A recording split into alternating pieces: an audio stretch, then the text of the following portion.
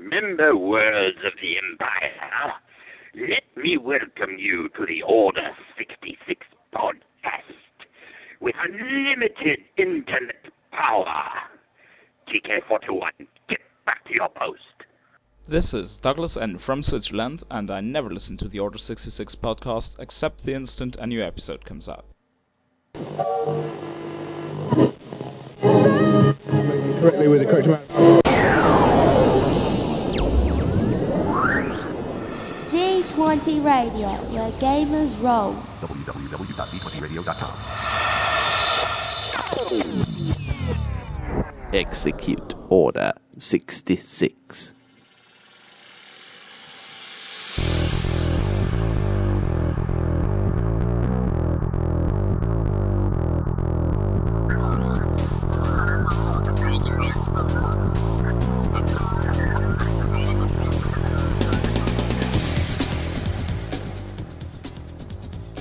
Well, howdy.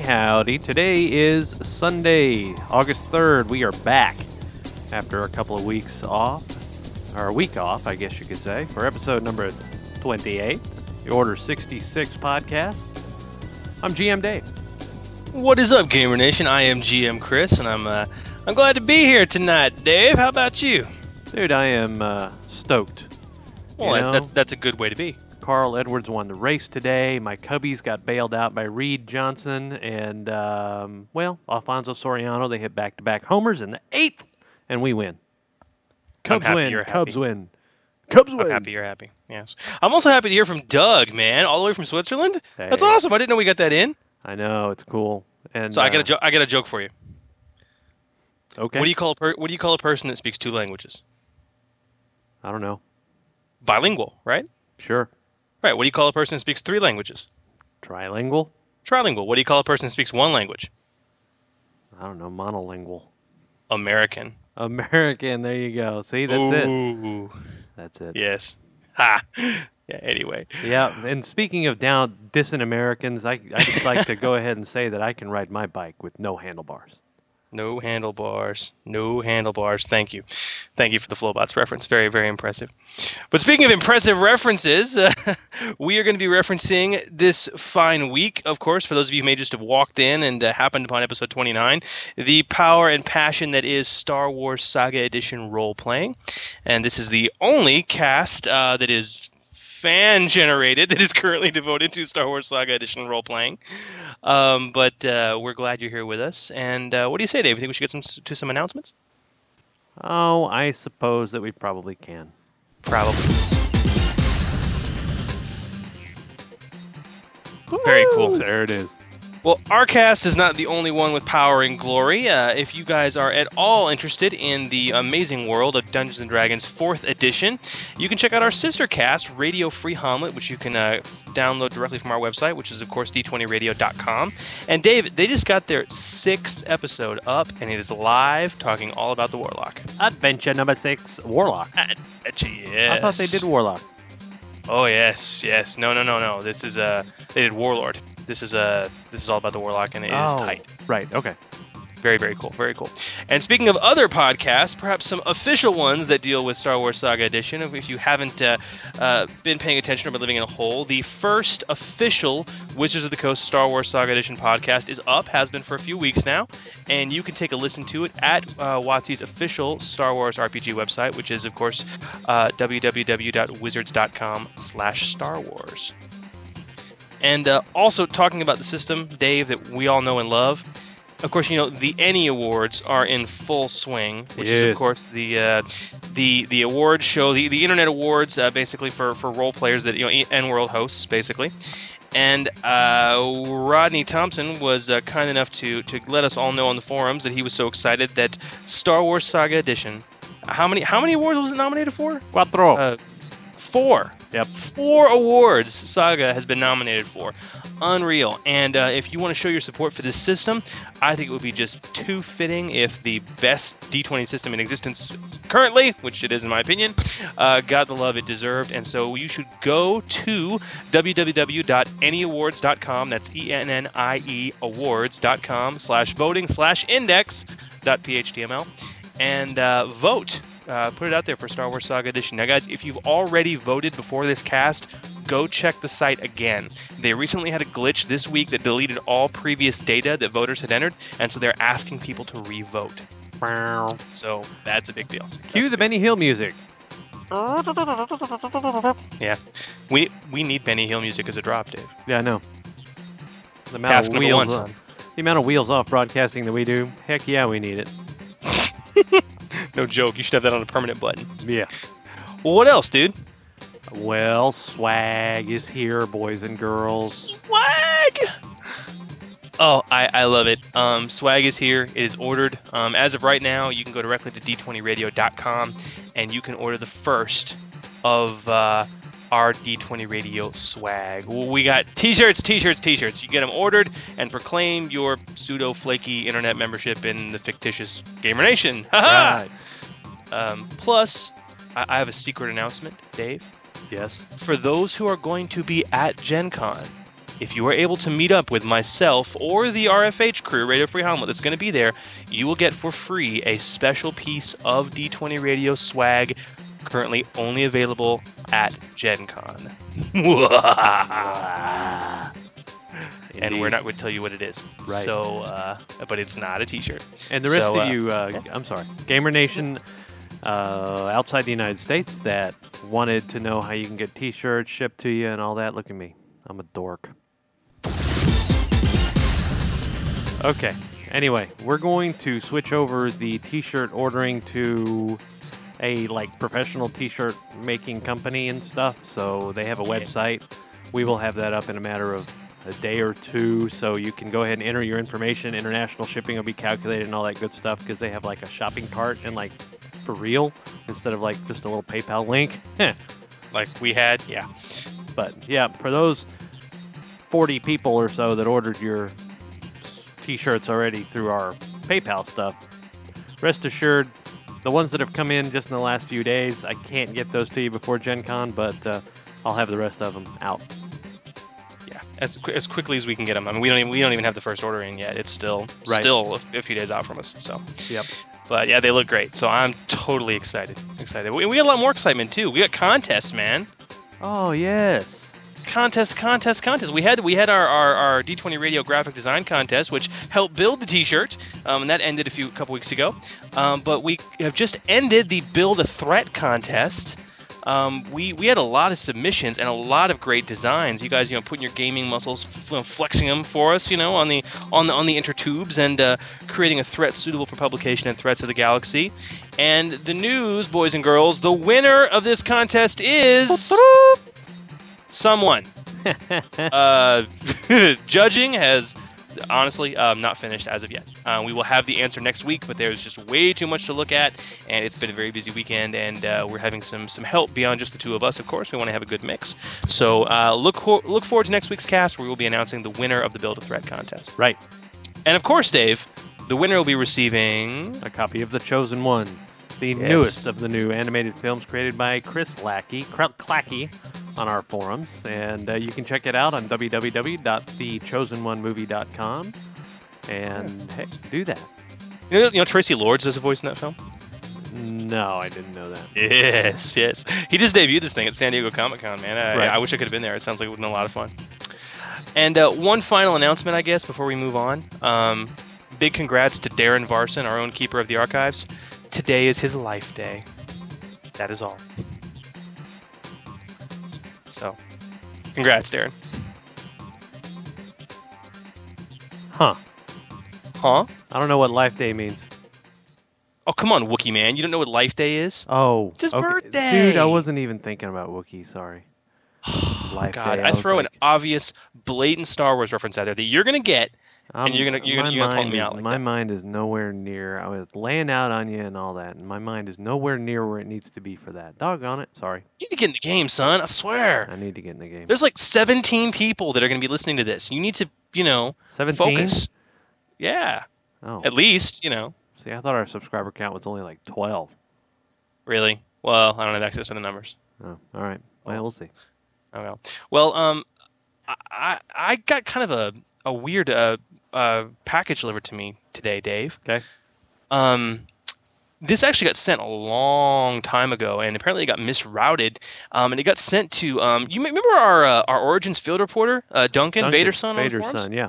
Yeah, this got misrouted to him, and he finally got it back to me. I mean, it was sent months ago, but Wow. it looks like a very belated postcard from Commander Cody. Okay, cool. Yeah. But I mean, here, look at it. It's certainly been through the ringer. It's got some stains on it. It may have gotten caught in maybe a transfer machine once or twice. But this postcard, Gamer Nation, has a very pretty picture of a field of lavender and yellow grasslands with a distant forest in the background, and the caption on the front says, "Greetings from Dantooine. Wish you were here, as there is not much else but grass." From across the galaxy, it's time for postcards from Commander Cody.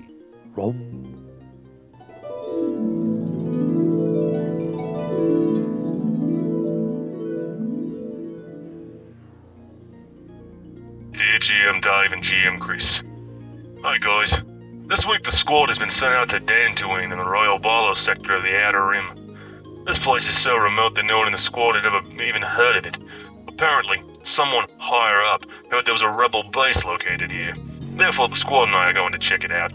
Still, it is a nice change of pace to get off the main galactic trade routes for a while.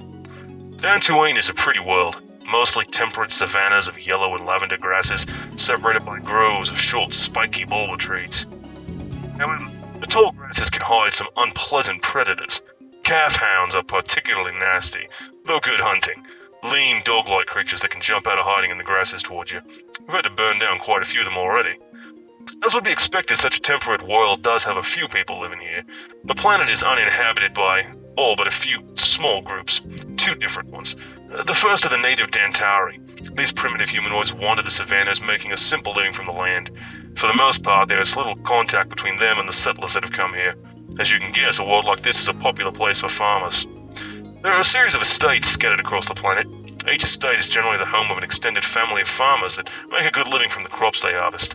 However, Dantooine is too remote for there to be many people willing to come here. Well, I better get back to the squad. So far, we've only found an old prefab base that appears to have been abandoned for some time. However, we'll keep looking, just to make sure that none of those rebel scum are hiding out here. Long live the Empire! Commander Cody. That was nice. Yeah, it's nice, man. I had some Dantooine corn the other day. They grow really, really, pretty big ass corn out on Dantooine. The Big Ass Corn Company. Yeah, you haven't heard of it? Very famous, Dantooine-based, the Big Ass Corn Company. Yeah. Their chips are good. They make the oversized toilets too. The Big Ass Toilet Company. Yeah, yeah, that's right. The sister company, that's right. But their newest flavor of chip is, of course, the blue milk chip. It's very, very good. But a little, lactosey for me. Dun, dun, dun, dun, dun. Sorry. Jesus, what do you say we get to some real mail? Okay, sure. But hold on for a second. Yeah. We got another phone call from, I think we're just going to call him Old Man Dax. And here's what he had to say. You Jedi whippersnappers got it easy these days. Now you just plunk down a couple thousand credits and you got a power cell for your lightsaber. Back in my day, we wore our power cells on our back and connected our lightsabers with a cable. You couldn't deal with that, could you? No throwing your lightsabers around then, is there? Ha! You little punks. And with that, all right, scumbag, pay attention. It's time for mail call. I resent the use of lightsaber mismanagement. Bah. All right, we got a couple questions for mail call today, guys. The first one's going to come from Undead Bothan, our guest resident zombie Bothan on the forums, who has asked a rules clarification question. And on the forums, he asked, how do ion blasts interact with cybernetic prosthesis? Our community on the forums answered this question almost immediately, but this is one of those questions that I've seen it come up in gameplay again and again. It always has to get looked up, so let's look it up now and be done with it. Pages 159 and page 160 of the core rulebook discuss ion damage, okay? And they clarify this, although it's pretty well buried.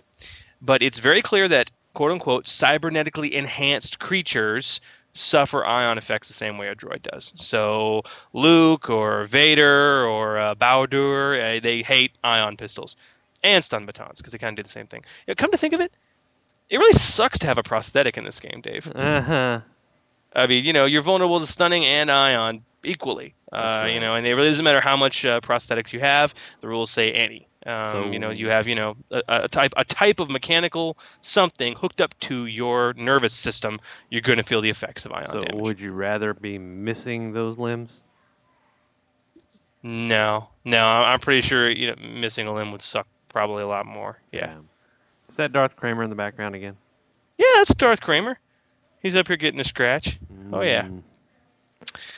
So excellent. But that's the answer to your question, Bothan. Thank you. And if you guys have any questions yourselves, of course, you can go to the forums at d20radio.com/forum, and you can post it up there. You can email us at gmchris@d20radio.com or gmdave@d20radio.com. Or if you have any bumpers, any I Never Listened to the Order 66 podcast stuff, or any questions you'd like to leave for us in person, you can give us a call. Where, Dave?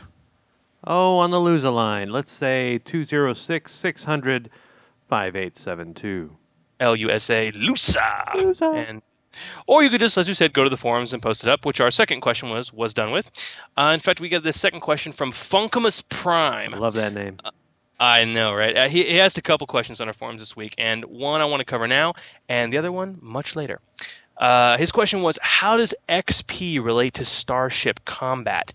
Do characters become the CL of the ship they're in? For example, if 4 first-level characters pilot X-Wings, which are CL-10s, and they do battle with a group of TIE interceptors, like CL-8s, they seem to have a 2-level advantage, okay? But, if they win, they'll earn CL-8 XP.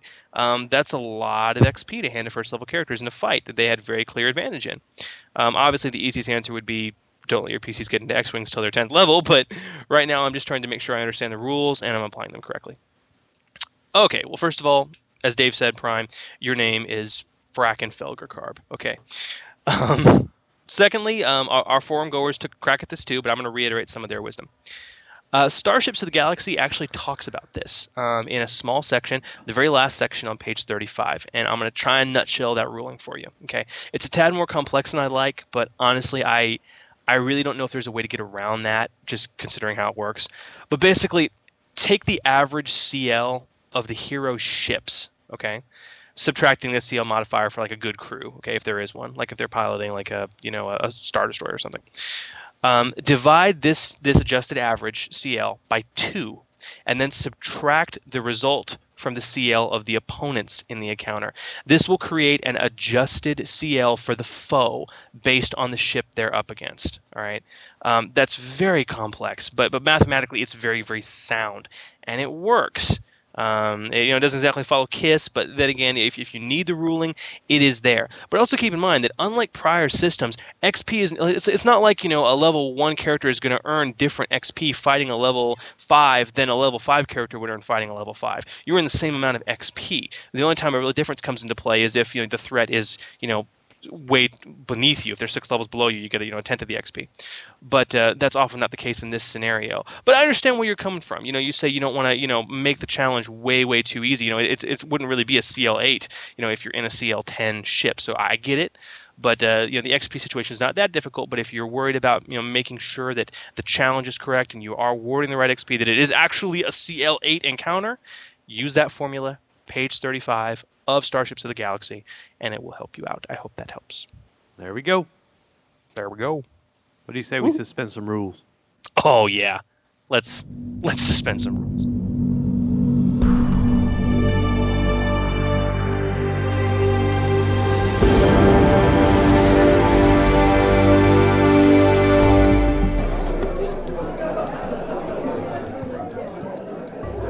Order! The Senate will come to order. Chancellor, request a motion to suspend the rules. You're gonna suspend the rules? Shut up, Jar Jar. Motion granted.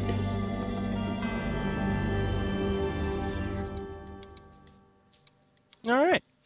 Well, for those of you who may not be aware, Suspending the Rules is our semi-regular segment where we focus on some house rules, some changes to Raw, to the existing rule set that may or may not, depending on whether you like them, enhance your game. And gives our listener base a chance to show off a lot of the stuff they use at home. And we actually, Dave, I mean, don't we have a permanent thread up for this, don't we?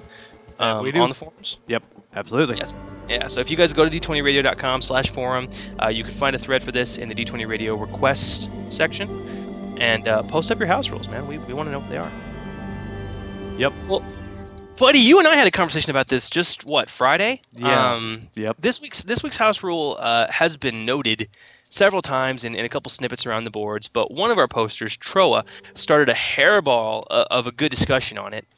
Troa proposes the sentiment that it's a silly pain in the ass to track blaster shots. Many folks think it really detracts from gameplay and the cinematic feel of the game. You never see Han or Padme having to reload their blaster, And so, as such, he uses this rule in his games for any powered weapon. You don't run out of power pack ammo for firing shots, and energy cells don't run out in melee weapons through normal use. However, if you roll a natural 1 on your attack roll, you just might have burned out your power pack completely and need to replace it, or have done something else really nasty. And this is kind of his house rule. If somebody rolls a nat 1, the player immediately rolls a d6, and the result of which is compared to a random effects chart. And the random effects are basically, if they roll a 6, and this is hardcore, the weapon malfunctions or otherwise breaks, rendering it permanently useless. Oh. If they roll a 5, the weapon overheats, disabling it for 1d4 rounds. I think that's interesting and fairly realistic. If they roll a 4, the power pack or the energy cell in the weapon is depleted and has to be replaced, which is 2 swift actions to take in the same round to do it.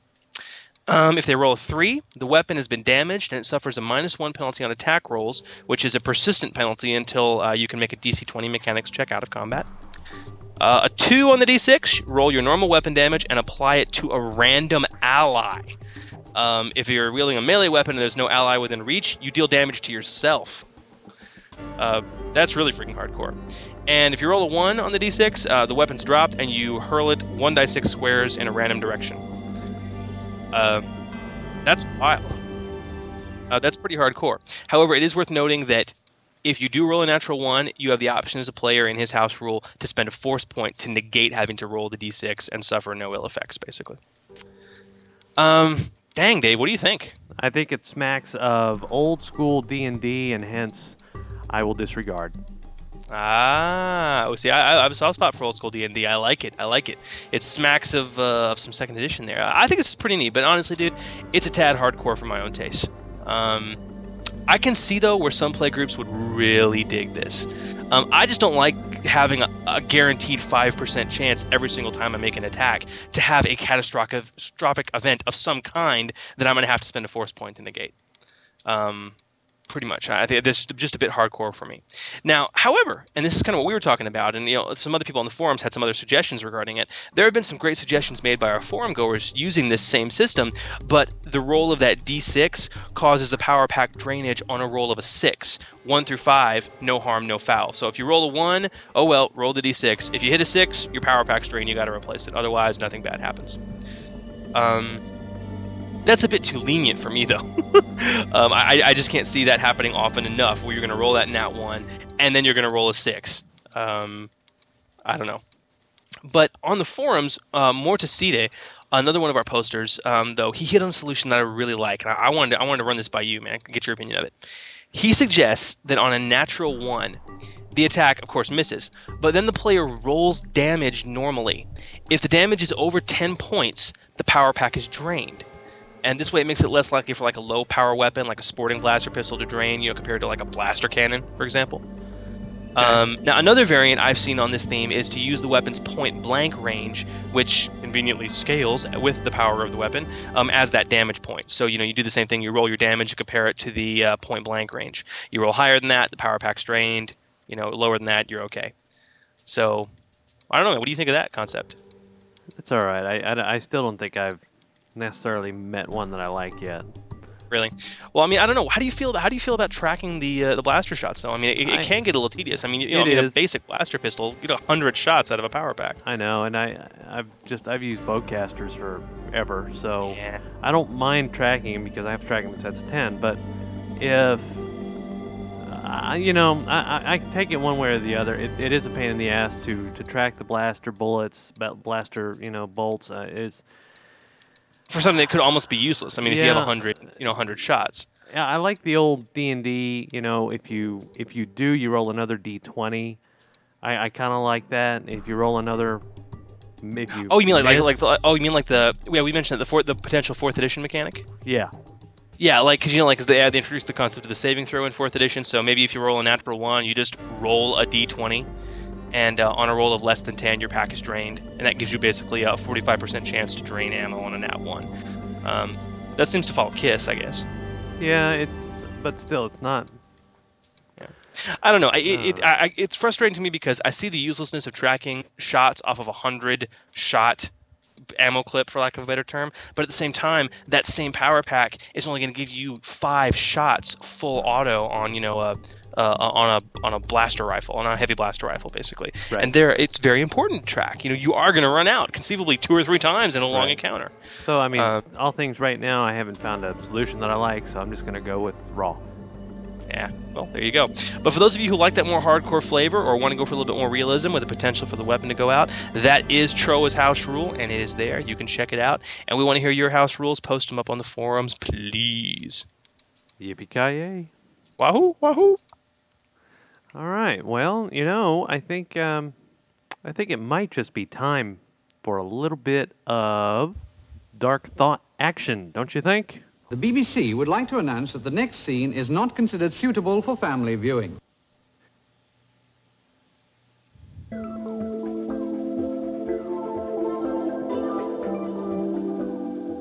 And now, Dark Thoughts with Twi'lek Goodness. So the other day, I was down at the cantina, and I watched a Quarren order this drink, and it occurred to me, their females must be the most satisfied women in the whole galaxy. This has been Dark Thoughts with Twi'lek Goodness. And now, a word from our sponsor. Welcome to Tasha Station's 24-hour fly-through pawn and blaster speeder parts cybernetical adult gift bounty hunter discount Jedi outlet. We got lightsabers, pod racers, power droids, TIE fighters, body armor, blue milk, power converters, chance cubes, slave girls, slave boys, womp rat on a stick, Jedi robes, Wookiee musk, Ewok calls, 19 runs of collectible commemorative Kessel Run plates. You want it? We got it right here at Tasha Station's 24-hour fly-through pawn and blaster speeder parts cybernetical adult gift bounty hunter discount Jedi outlet. Toshi, Toshi, what a rebel boy needs. Just outside of Anchorhead on Tatooine off the Corellian run. That may have been one of the... Toshi. Dude, yeah. That had to have been one of the best calls we've ever got right there. Quite reasonably, yes. I would agree with that sentiment. Quite, yes, most definitely. Dude, thank you very much. Thank you very much. And that is Full On Gamer. Ladies and gentlemen, thank you. Yes, big clap, big clapping hand for Full On Gamer. Yeah. That is much appreciated. Yep. Let's move on. Let's talk about The Officer, eh? Oh, yes. Let us talk about The Officer. I want to talk about The Officer. The too cool Officer Prestige class.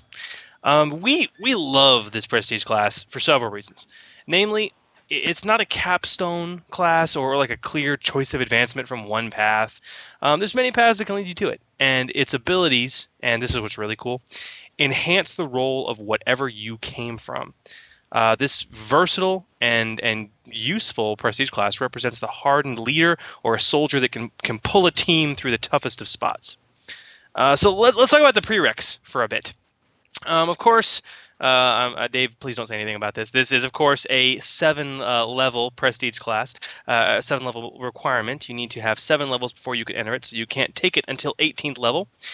There is no base attack bonus needed for this, which is good, because I guess the soldier has as good a shot of getting into this as a noble does, so it should happen for both of them at the same time, in my opinion.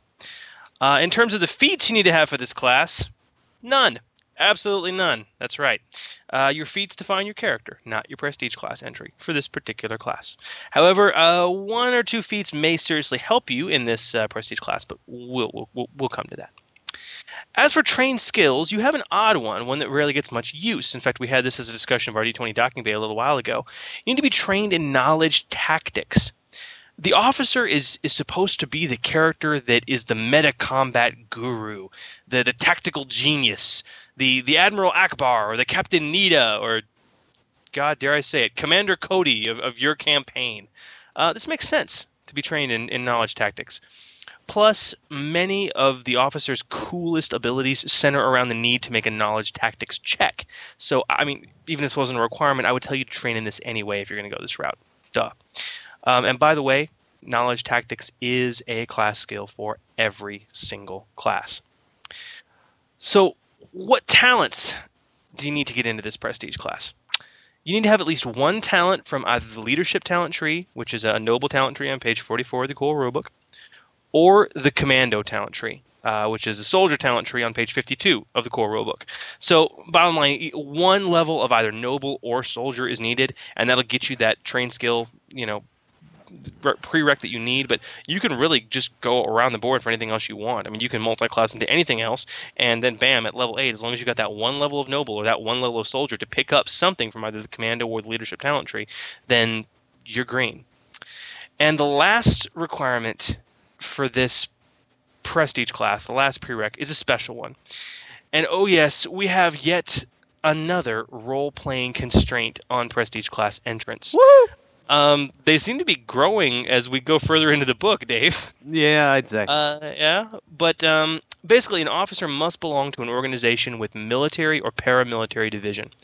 That's it.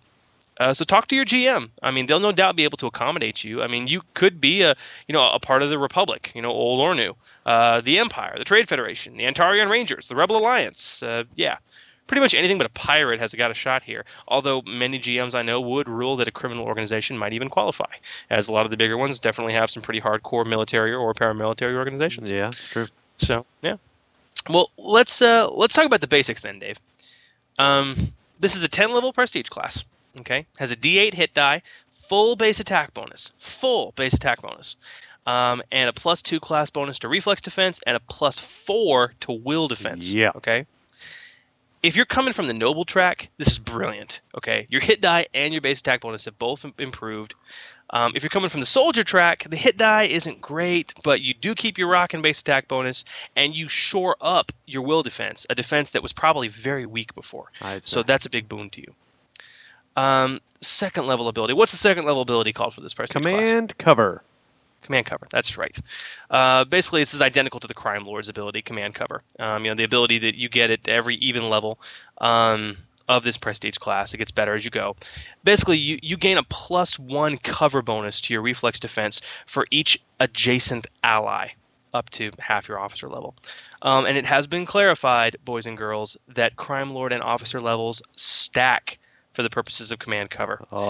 So multi-class away for some command cover goodness.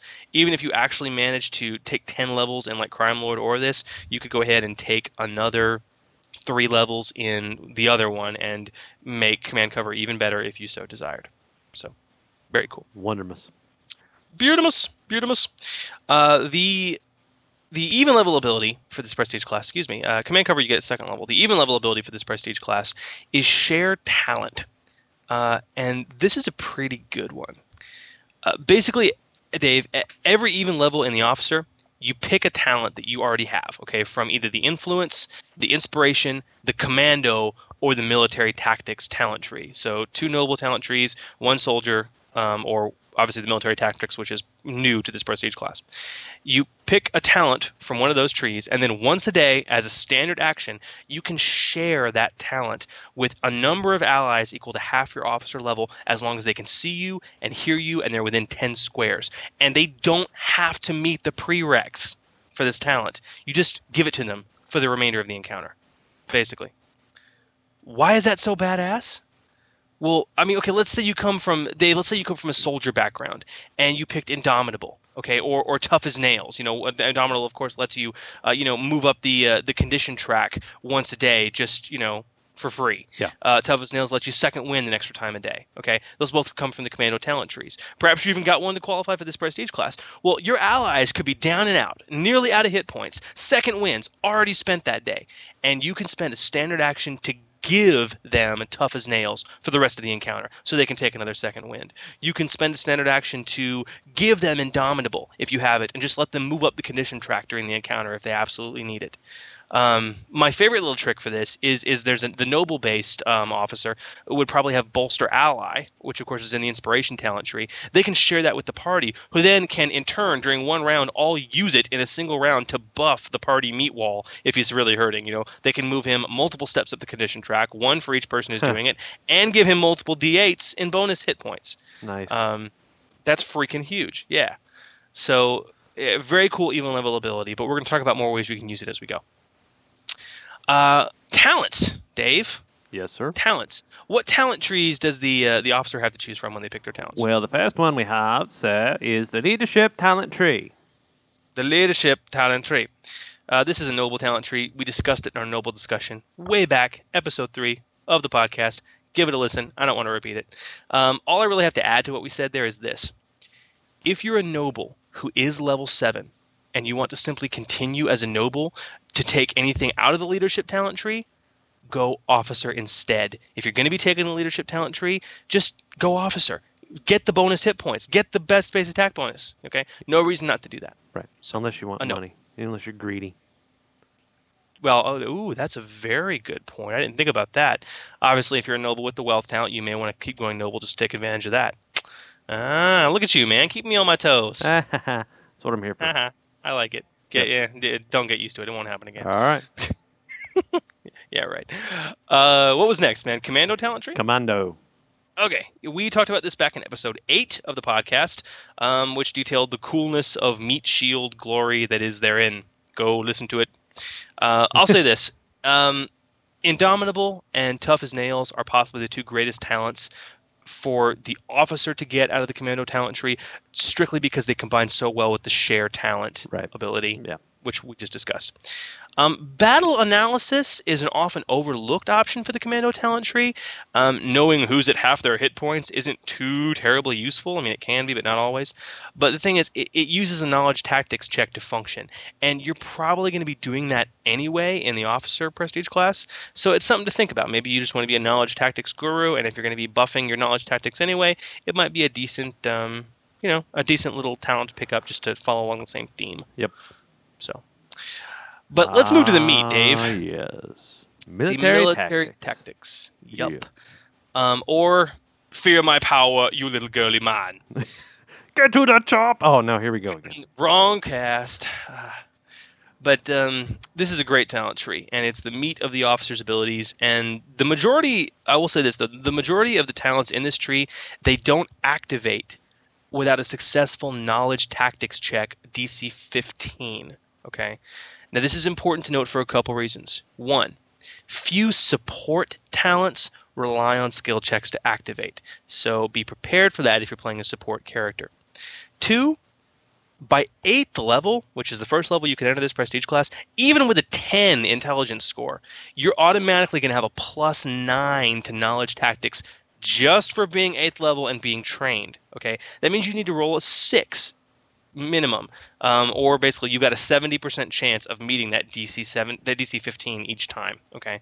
Now, if you have a feat to burn, you don't know what to pick up skill focus knowledge tactics. That's another +5, rendering you a guaranteed success each and every time you make a military tactics check. A knowledge tactics check. Even if you roll a natural 1, you're going to get the 15, even if you have a 0 intelligence bonus. Yep. So, something to consider. Yep. Well, let's talk about the talents themselves, Dave. What's first? Assault tactics. Assault tactics. Fun. Yep. Designate a foe as a move action, and make your DC 15 knowledge tactics check. And any ally able to hear and understand you now deals an extra 1d6 of damage against that foe until the end of your next turn. That's huge. This could let your entire party put pain with a capital P on a foe pretty quickly. But you know where it really scares the crap out of me, Dave? An NPC officer maybe, I don't know, leading a squadron of stormtroopers, can decimate a party with this one little talent. Pretty soon, you have 20 stormtroopers that are all dealing an extra die 6 of damage. Blah. Ooh, so, massive assuming they suck. can hit. Yeah. But, yeah. So, much fun to be had, and it's wonderful for that support role. Yep. Next on the list is deployment tactics, where you make your DC-15 check, and you grant any allies that are able to see, hear, and understand you a +1 to attacked flanked foes, or a +1 to reflex defense against attack of opportunities. Meh. Yeah. Meh, yeah. I mean, hey, if you've got Born Leader or Battle Analysis, it becomes a +2. Woo! Still, meh, yeah. It's okay. But more importantly, it is a prerequisite for the next 3 talents in the tree, which are it's a boss. necessary evil. Yes. So what's next, man? What's this first talent that is the branching off that prereq? Field tactics. Field tactics. Any party that understands and uses range combat properly will want this immediately now. You're going to want it yesterday. The officer makes his DC-15 knowledge tactics check and grants any ally within 10 squares basically a double cover bonus. The +5 reflex defense bonus you get granted by cover now becomes a +10. That's freaking huge. So, I mean, if your GM is setting up his maps properly, i.e. with good cover, this talent is worth its weight in credits. I mean, straight out. I mean, if you're taking cover, a +10, they're practically going to have to aim to hit you and burn 2 swift actions. Right. Basically.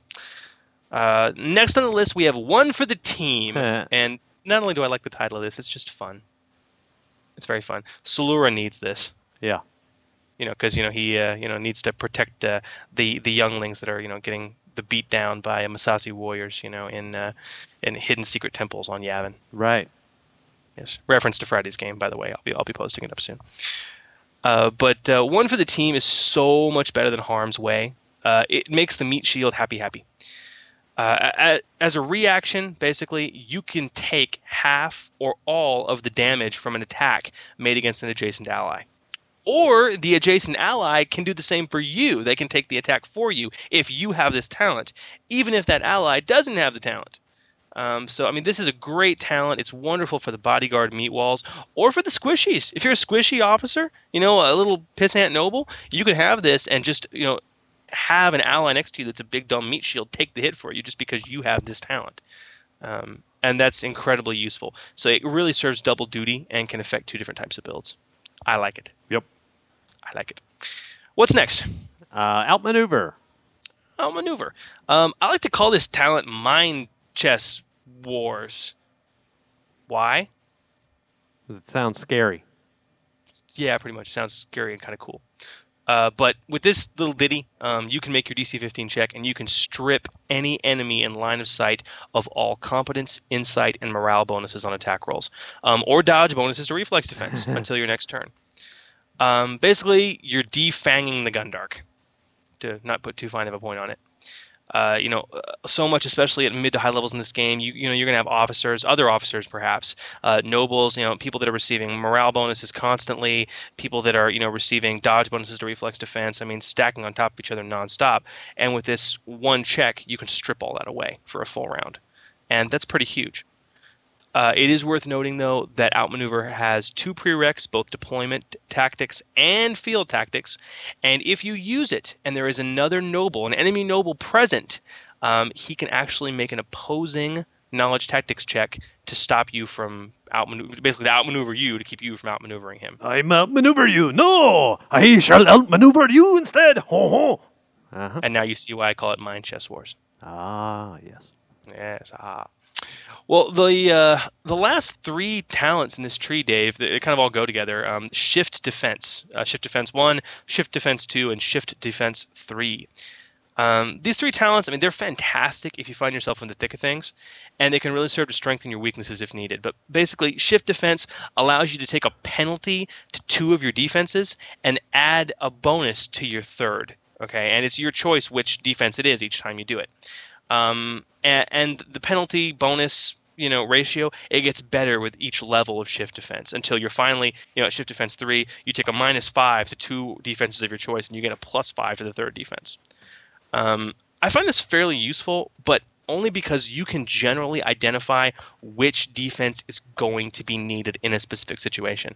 Okay, if I'm, in a social scenario, in a social encounter, and or maybe I know there's a Jedi that's thinking about mind tricking me or has the potential to do that, I don't give a crap about my reflex or fortitude. I'm going to want my will to be pumped so I can shift the other two down and pump my will up, or vice versa if I'm in a firefight, or if I'm fighting something I know is to be poisonous or something to that effect, or a force user.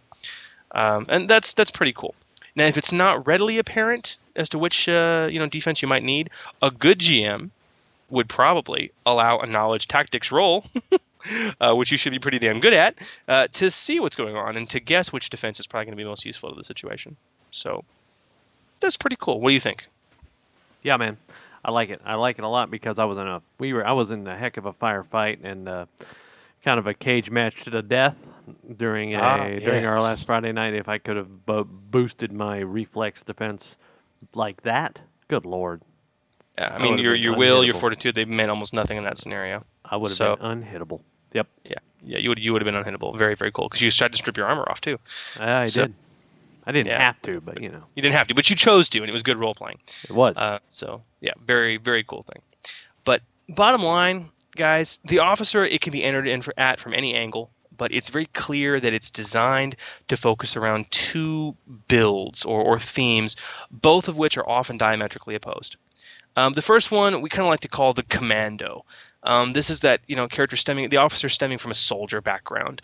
This build focuses on massive defense and true defensive meat shielding. Often, the soldier with harm's way, indomitable, tough as nails, all the armor talents. Okay, this officer can make the best use of the share talent. All right, especially with indomitable and tough as nails, and will probably find one for the team and shift defense to be his most useful abilities. Like you said, man, you can make yourself impossible to hit, nearly, or impossible to keep down. All the while keeping your squishy party members from getting hit. Yep. And if that's the role you're playing, this prestige class could seriously help you out in that regard. Yep. Now, the second build, for lack of a better term, would be what we call the tactical genius. And this stems from a real noble background. This build would focus on buffing the party and debuffing the enemy, to use an MMO analogy. I'm sorry, by the way. It's all right. Outmaneuver, field tactics, assault tactics, they're all going to be the gems for you.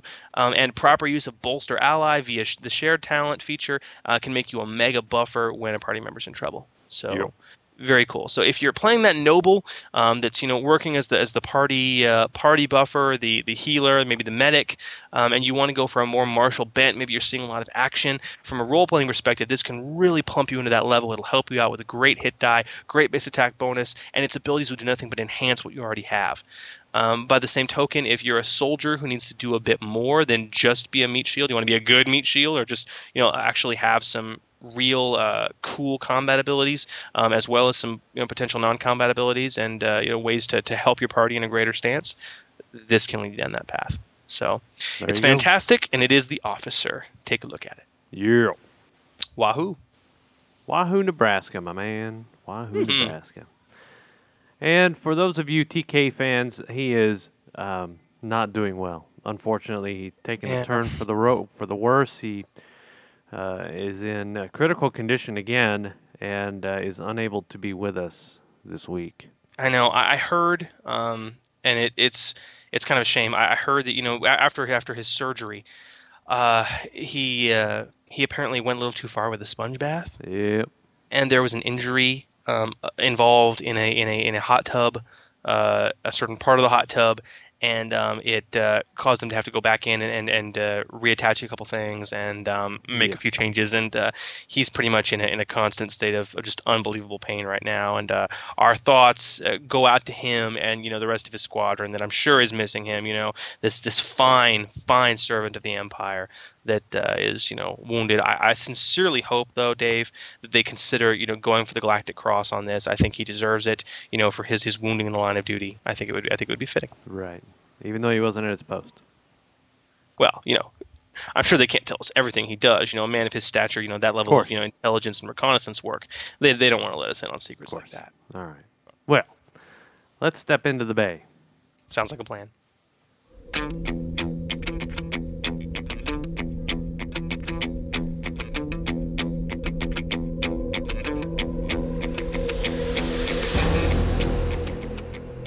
D20 Docking Bay, hosers. When it don't be making sense, we be making sense of it.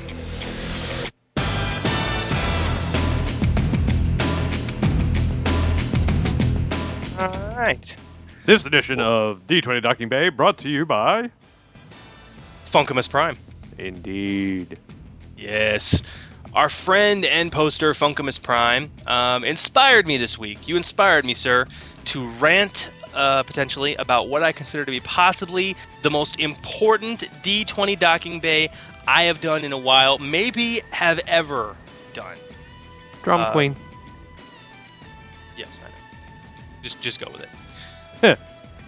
But this docking bay, Dave, we will be eschewing the mechanical for a more real-world / real need request. Prime's request was simple. He wanted to know about tips on finding a group, especially, he writes, for the post-college crowd. It seems the further I find myself removed from school, the harder it is to find a gaming group. Aso, young Prime, aso. Your question, it bears the fruit of much consternation and frustration from many gamers across the world. And with that, this humble sensei of interweb radio gaming shows, which upon retrospect is about as splendiferous as being the best bullfighter in Alaska, will attempt to share my own suggestions with you. I think, good sir, that you have several options available to you, and I apologize, younglings, for the forthcoming rant. Oh boy, here we go. First up, Prime, take a drive to the FLGS. Friendly local if gaming you store. have access to a friendly local gaming store, go there. Be courageous enough to break the geek mold and actually talk to the fat beards that are poring over the Witchblade Annual with lusty eyes, or the kids eyeing the role-playing section with secretive abandon. Gamers, we're a strange breed, sir. Very few of us openly proclaim our passion, but once that door is open, we will run through it. So ask questions. Ask the guy behind the counter if need be. Hey, are there any groups playing Star Wars? For all you know, he might want to start one. Ask if you can post up a looking for group notice there, okay? Most game shops have back rooms devoted to dice rolling and caffeine consumption, and they usually have big, friendly bulletin boards. Just type up a real quick looking for a Star Wars group request and tack it up there. It might be a little tad dangerous to leave a phone number, but a free Gmail or Yahoo account easily created can be your point of contact. So, an excellent idea. But wait, GMC, you say, there's no friendly local gaming shop near me. Well, try a mega bookstore, Barnes & Nobles, Borders, etc. I mean, even used bookstores are like half-price book places.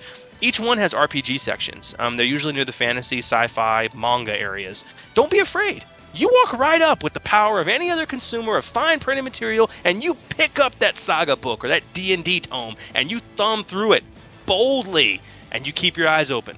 You watch for who else heads to this dusty and little used shelf in the back of the store, and then quickly starts to turn away when they see someone else is standing there, you know, or eye the Hungarian cookbooks one shelf over, like that's the reason they walked over this way all along. Yeah, right. Make eye contact, smile, nod with that knowing nod that says, "What's up, pimp? Oh, you roll too? Hells yeah!" Acceptance equals comfortability. All right. Which might even lead to a new member of your fledgling gaming group. I have personally met no less than 4 longtime friends and gamers, each of which had never played the system I was running beforehand, in front of a shelf at Barnes & Noble, okay? My next suggestion, it is the 21st century, Prime. Even funky Autobots from Cybertron can get their groove on while surfing the internet. First and foremost, the options of playing online with folks across the globe are many. But sincerely, I will divulge that we have an entire docking bay currently in development for that little option. So I really don't want to spend too much time on it here. But plus, your questions need to be more about finding live players for your group. Okay, so let's continue with that. The internet is still an amazing resource. A simple Google search for your hometown and RPGs usually yields amazing results. Bulletin boards for local gaming groups, homebrewed playgroup sites for gamers that like to enshrine their exploits in the form of Electron databases, existing forums such as ours, or super large ones like Gleemax, which is Wizards of the Coast official forum, which can be reached from the forum link at www.wizards.com/Star Wars. They're great places to post looking for group notices. You see them all the time. Another common thing I see are Yahoo groups devoted to area-specific gaming. Most local chapters of the RPGA have Yahoo user groups devoted to themselves. Sign up. I mean, gosh, that's how I first met my RPGA chapter. Find out when these folks meet. Easy peasy. But lastly, sir, and to bring a deep close to this shallow rant, I humbly suggest that you follow the words of Gandhi and be the change you want to see in the world. Prime, don't find a group to join. Start a group to be joined. If you try and you can't find gamers near you, don't lose heart. They're there. We're everywhere. Gamer Nation. Many of us without the knowledge that we are gamers at heart and we're waiting to be taught. Or we know it and we're just sitting at our computers looking for a game just like you. You be the one to offer that game. If you build it, they will come. You be the one to start the Yahoo group or post the looking for players sign in the game shop. I speak from very personal experience, sir. That will find you your group. Ease his pain. Yes. If you build it, they will come. There we go. And